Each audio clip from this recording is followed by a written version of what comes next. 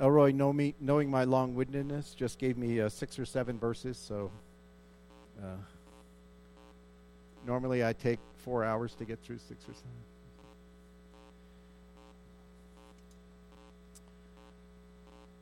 I'm going to finish with verse 12 because verse 12 is what leads into verse 13. So actually, let me just, it feels like eating with unwashed hands not to pray. We have prayed, but I'm just going to pray another short prayer. So, Lord, these are your words, and I pray that you would speak them into our lives and produce the fruit that there is from them, that we might learn by your Spirit, and that you would be gracious to us in the way that you have always been gracious to us. In Jesus' name I pray, amen.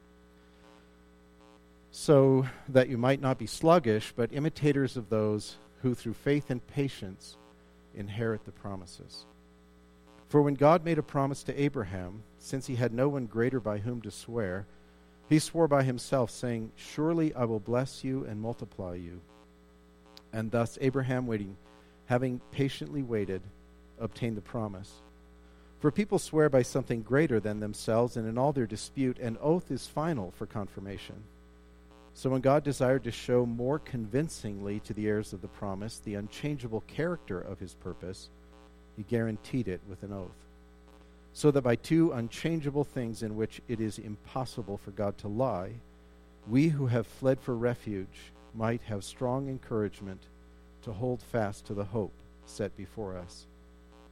We have this as a sure and steadfast anchor of the soul, a hope that enters into the inner place behind the curtain, where Jesus has gone as a forerunner on our behalf, having become a high priest forever according to the order of Melchizedek. So I sometimes wonder why the author of Hebrews wrote the letter.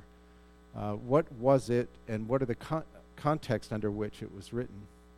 And one of the great gifts to us in this letter is that we have no idea. And I think that that's great, because if you have to read commentaries on this letter, every commentary on letters in the New Testament starts out with who wrote it, why they wrote it, what was going on. And we don't know, except from what's in the letter, which is great, because the introduction to Galatians has over 50 pages on whether it was North or South Galatia. Praise the Lord that we have a letter that is anonymous, but that is from God to us. But the author has written it for a purpose, and he does keep repeating this purpose, what it is. And this is his method of encouragement. And so I want to understand better how it is that he came to give us this encouragement.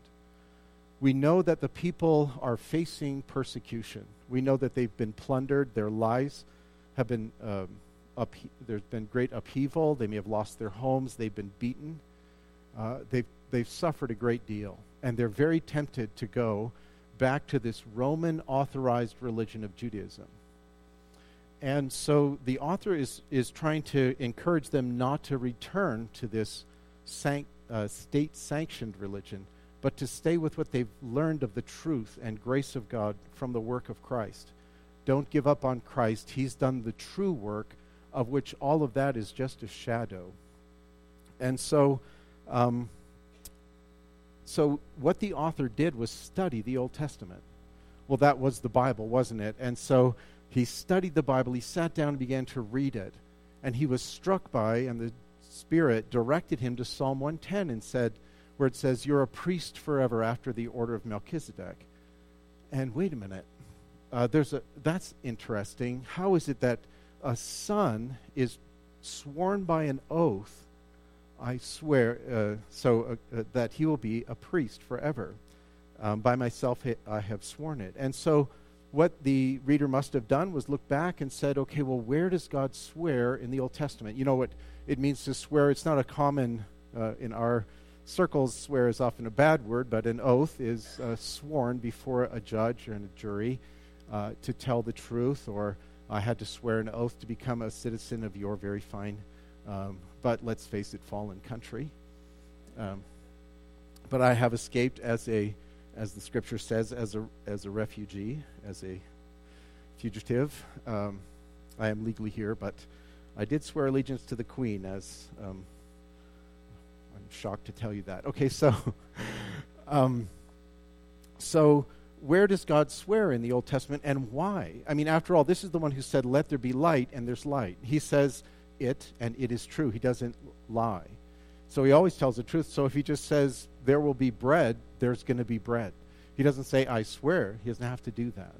So the writer is reading his devotions. He's in his devotions like you're going to be in your devotions this week. And he's in his devotions pondering some of these stories and accounts in the Old Testament. And this passage here is taken directly from, he quotes what God says to Abraham. And he says it in Genesis 22. So we have to understand this passage in the context of Genesis 22. So that's where we're going to turn to next. So go ahead and flip back to Genesis 22. Remembering that this is written 1,500 years before Christ. And we are reading a text that was written now 2,000 years ago. So probably one of the first things I notice about this text is that verse 14 is written in very archaic language. And so to give it to you directly the way that it's said, it is surely, or it's an oath. So he says, "I swear, I will bless you," or blessing, "I will bless you," multiplying, "I will multiply you." Now there's another place where God swore with such language or stated such language. This is the way that ancient Hebrews affirm something, is say, "Blessing, I will bless," "multiplying, I will multiply." "If you eat of the tree of the garden, dying you shall die." And we translate that, it's translated very accurately, "In the day you eat of it, you shall die." But the idiom in the Hebrew language is, "dying you shall die." And this is, of course, very chilling for us because we live in a world where those words are still true. But there is another promise, and this promise reverses that curse. And that's why we're going to look at what it is in the context where God swore with an oath that blessing he would bless and multiplying he would multiply. So turn to Genesis 22, and let me just catch you up on history here. In Genesis 12, we're told that God had said to Abraham, "Get up from Ur of the Chaldees and go." Now, Abraham hadn't jumped on that right away. He did move. They went to Haran with his father-in-law, and they died. He passed away there. Terah died. Sorry, Terah's his father. And then he moves on into the land of Canaan.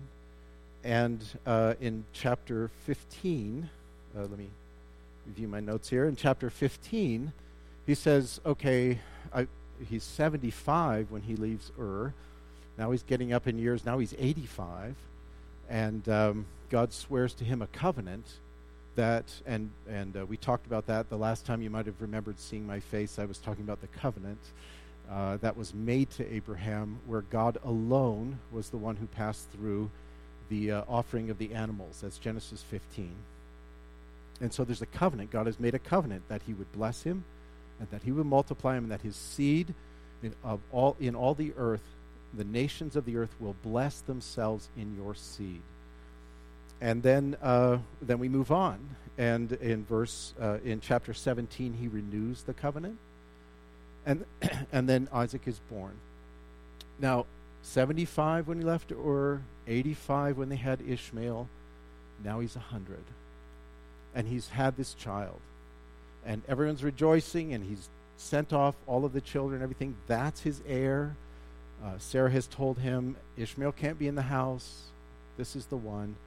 This is your son, your beloved son. Now, I'm told that the very first time in the Bible the word love is used is in this verse. I take that from someone else. I don't read Hebrew. But as we read this, you will hear this father and son. And so now Abraham is well over 100. It's very likely, by the language used to describe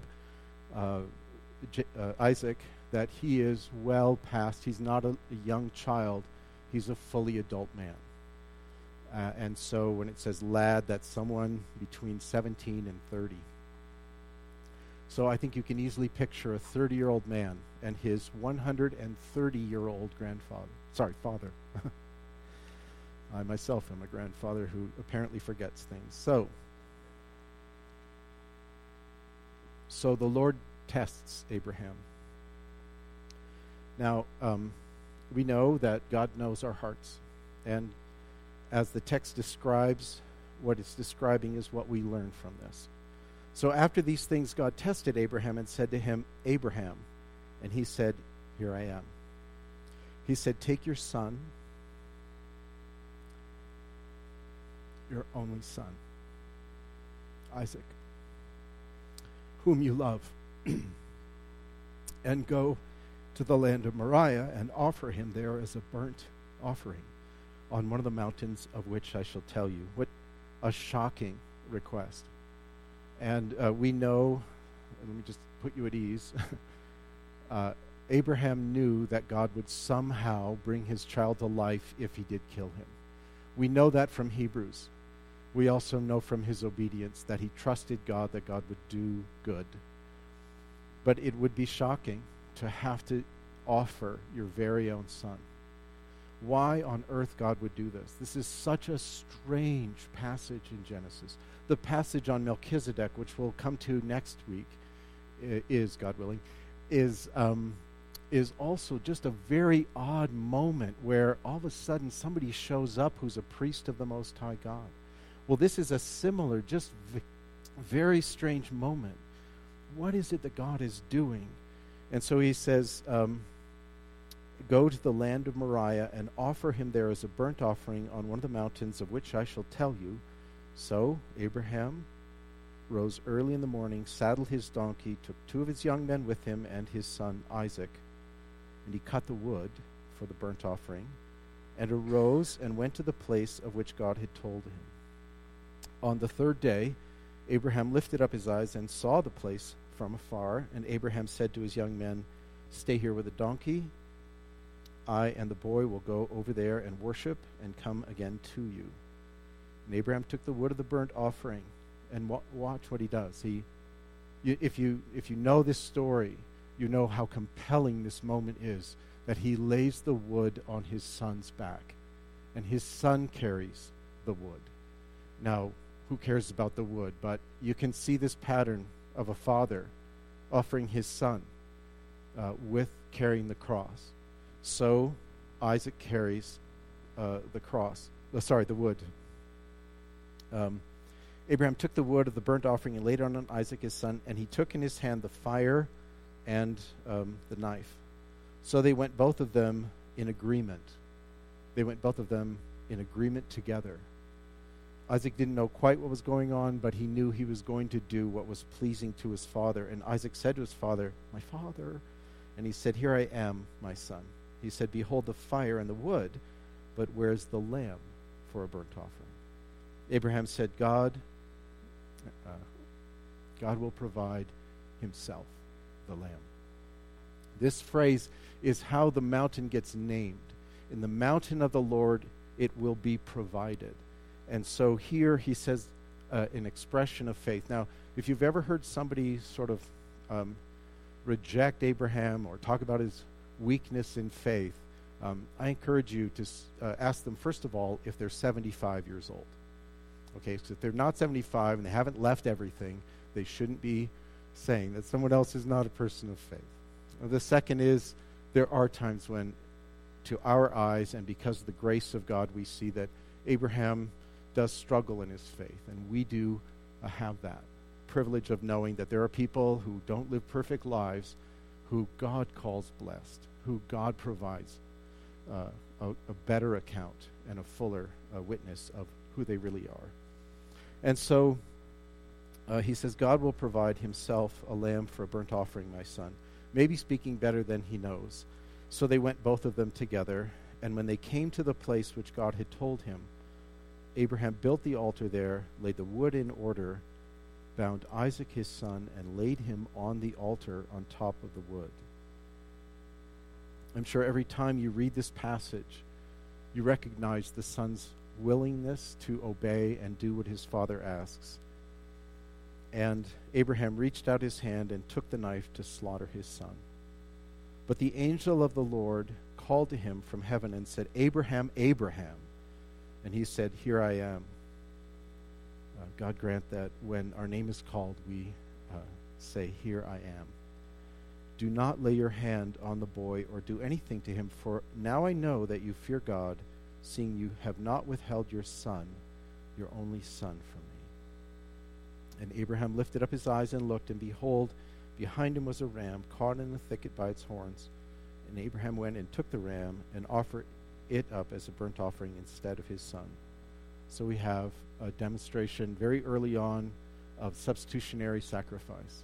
That the theology that we have, the privilege that we have of knowing what Christianity truly teaches, is a very rich and powerful religion. If I had to choose one, I would have picked this one, only it chose me. But the more I walk in it, the more amazing the truths and the power of the grace of God demonstrated throughout human history compels me to this trust in Christ that we've been called to. And this substitution is exactly what Christ would do for us on a mount in Moriah, 1,500 years after this. So Abraham called the name of that place, The Lord Will Provide. As it is said today, on the mount of the Lord it shall be provided. Now, by tradition, and we know that Mount Moriah is in the region where Mount Zion and the Temple Mount are. And so the Jewish heritage is that the temple is built on the same place where Abraham was to offer Isaac.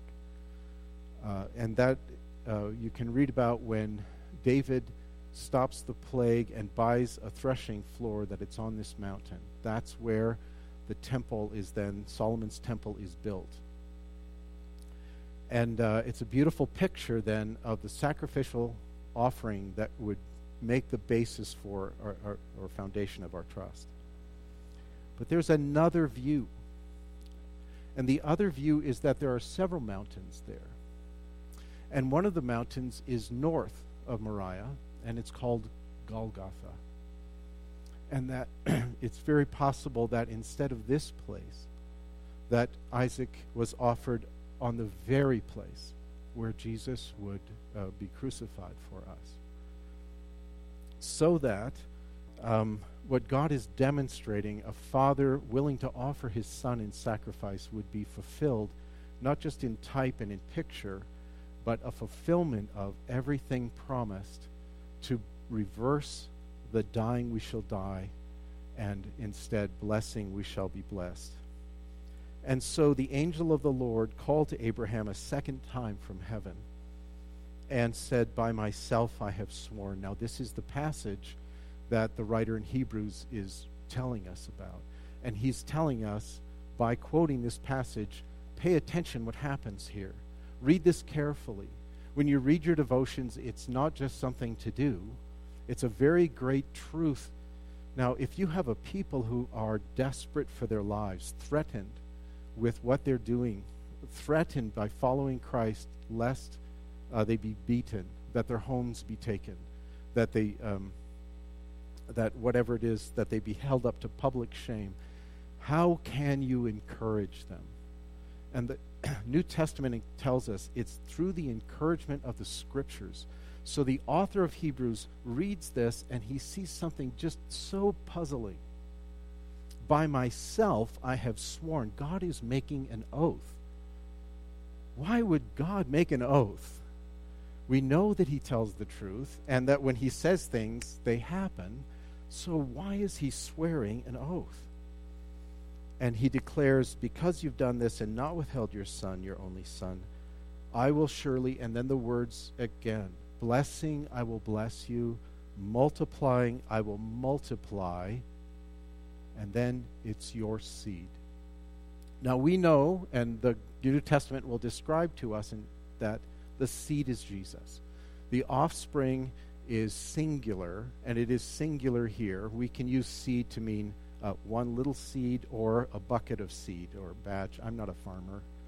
Okay, so a bunch of seed. But in the Sorry, I guess that admission didn't shock you that I'm not a farmer. So that he will bless the seed. So what the author is doing, now of course it's true, he did multiply Abraham.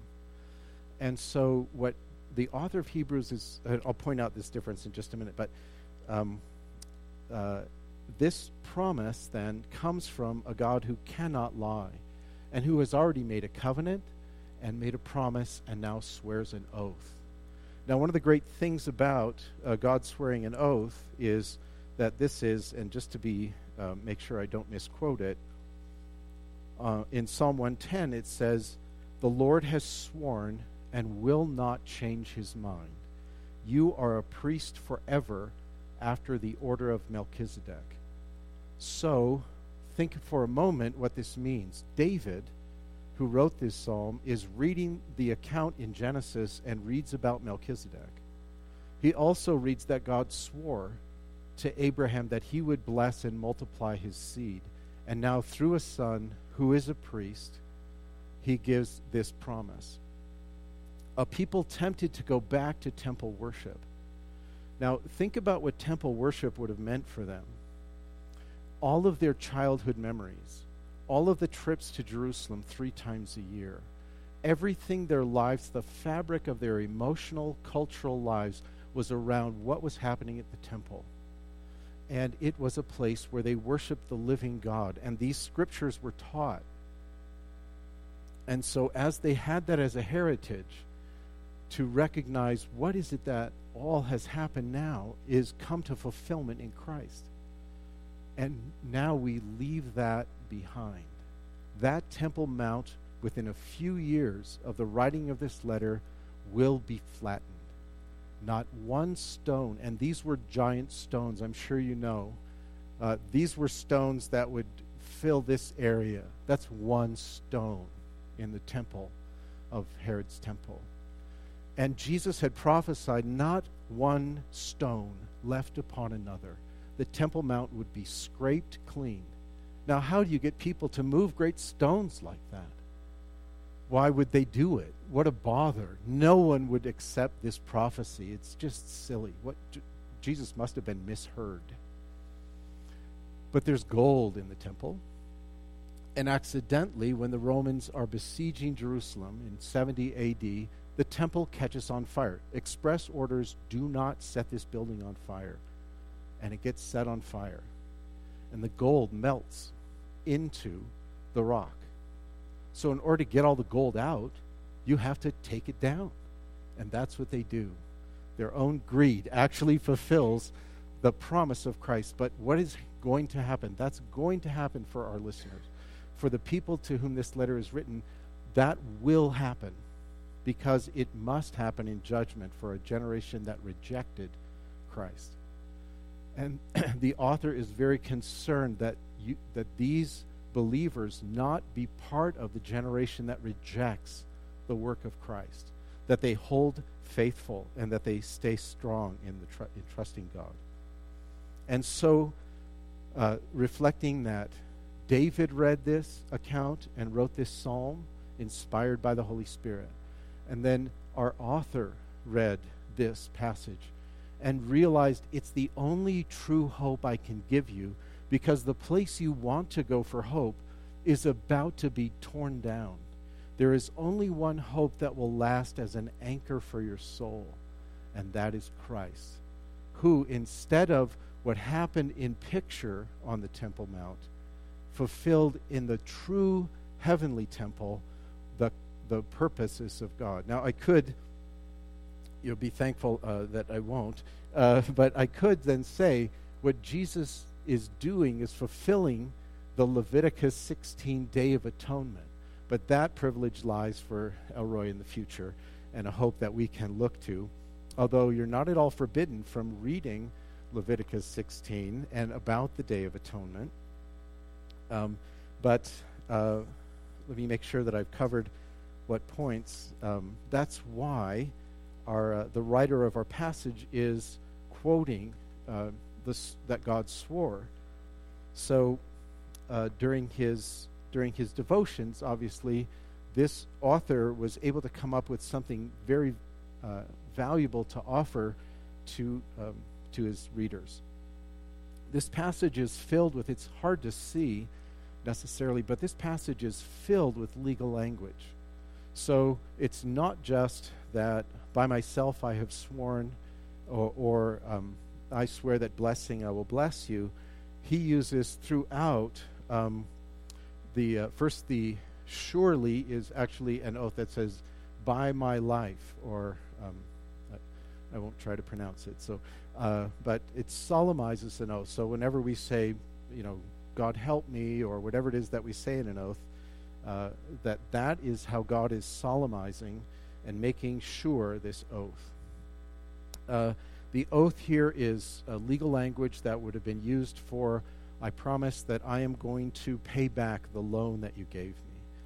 Then it also says that, I'm back in Hebrews 6, and it says that God, let me find the English, guaranteed it with an oath. And that word for guarantee, if you think about how you guarantee something, or I would guarantee something, we usually set something aside for surety. Like, my house stands as surety for my mortgage, so that if for whatever reason I walk away from the mortgage, they will own the house. Right, Tom? Yeah. So Jesus is the guarantee of this new covenant. It is the person and work of Christ himself that's promised. It's hinted at here in this legal language. The formula as confirmation is used for a legal guarantee in a transaction. Show more convincingly, and above all, dispute are also legal terms. And then unchangeable, the unchangeable nature of his will is the idea of using an irrevocable clause in a contract. You can't break this clause without breaking the entire contract. Now, why is God using legal language? Why is the writer using legal language? Why did God use legal language in Genesis 22? And I have to say, it wasn't one of the great privileges of getting to study ahead of time to talk about this stuff is that I'm just like so humbled that I read this. I didn't know this. So I don't know if you noticed, but the whole point of Genesis 22 is us. The author says it's for us who were to inherit the promise. I just, how can it say that? But that's what it says. It says,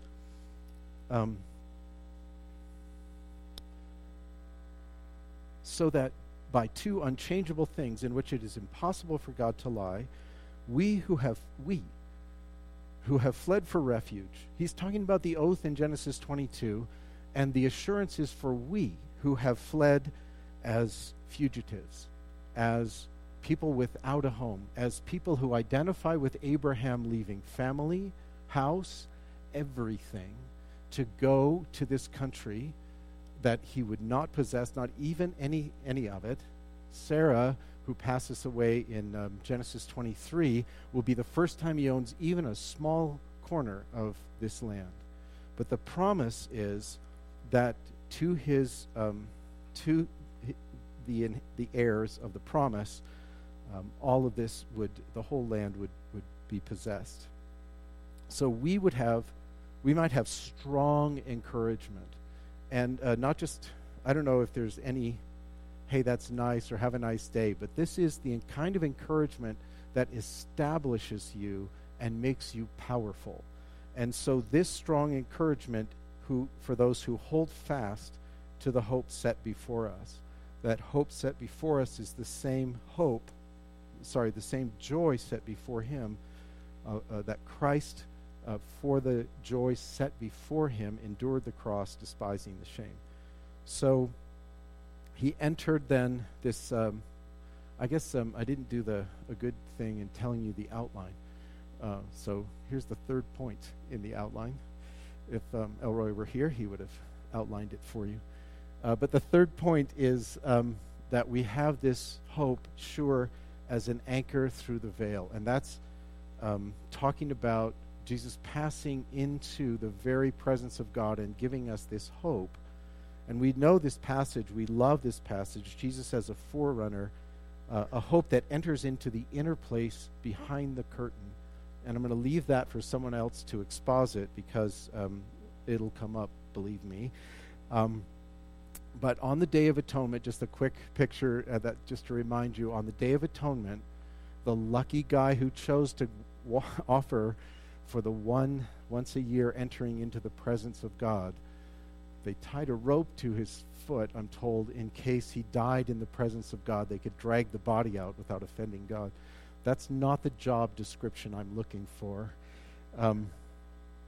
But he carried into the inner place beyond the curtain, which is the very presence of God, that we would have this hope to lay hold of as a forerunner on our behalf. Jesus did that for our sake, so that we would have access to the presence of God. And I'll just remind you that on the cross, when he says it is finished, this curtain in the Herod's temple, which is 2 handbreadths thick, is torn from top to bottom.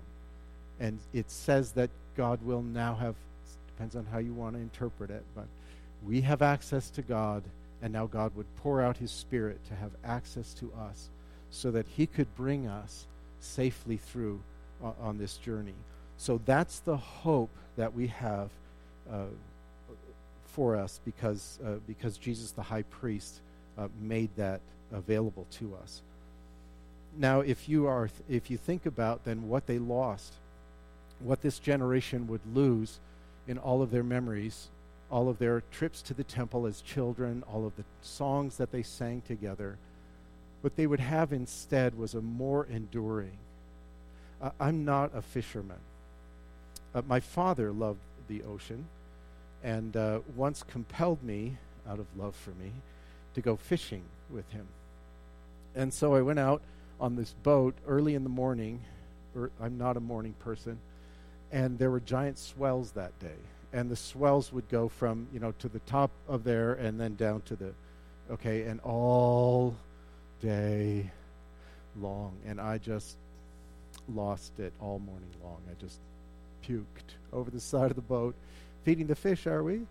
And so when I hear that we have this hope as an anchor for our soul, I want a foundation, okay? I don't want to be in the waters up and down. I don't want to be, but you know what? Our lives are in troubled waters. And we are refugees who have fled for hope. We are fugitives who have fled for hope to Christ. And so we are looking for a city that has foundations.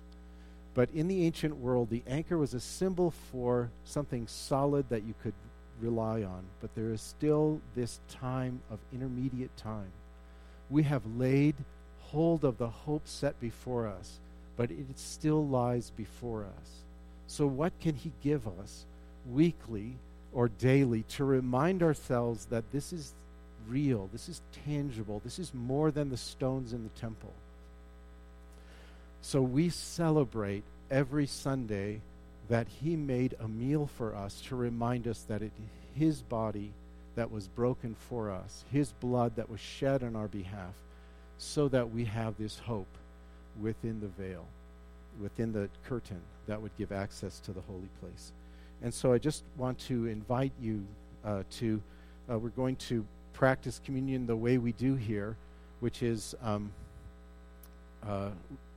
guess Jay described it, and this is always the difficult part of the sermon for me, because I have to figure out how to make the transition from there to here. So his body was broken that you and I would have life, and his blood was shed to give us eternal life. And so we come forward and we dip the bread in the cup, and we share with each other the remembrance that he gave us, better than any temple, a temple fashioned in heaven. And so I invite you to stand and join as Megan leads us.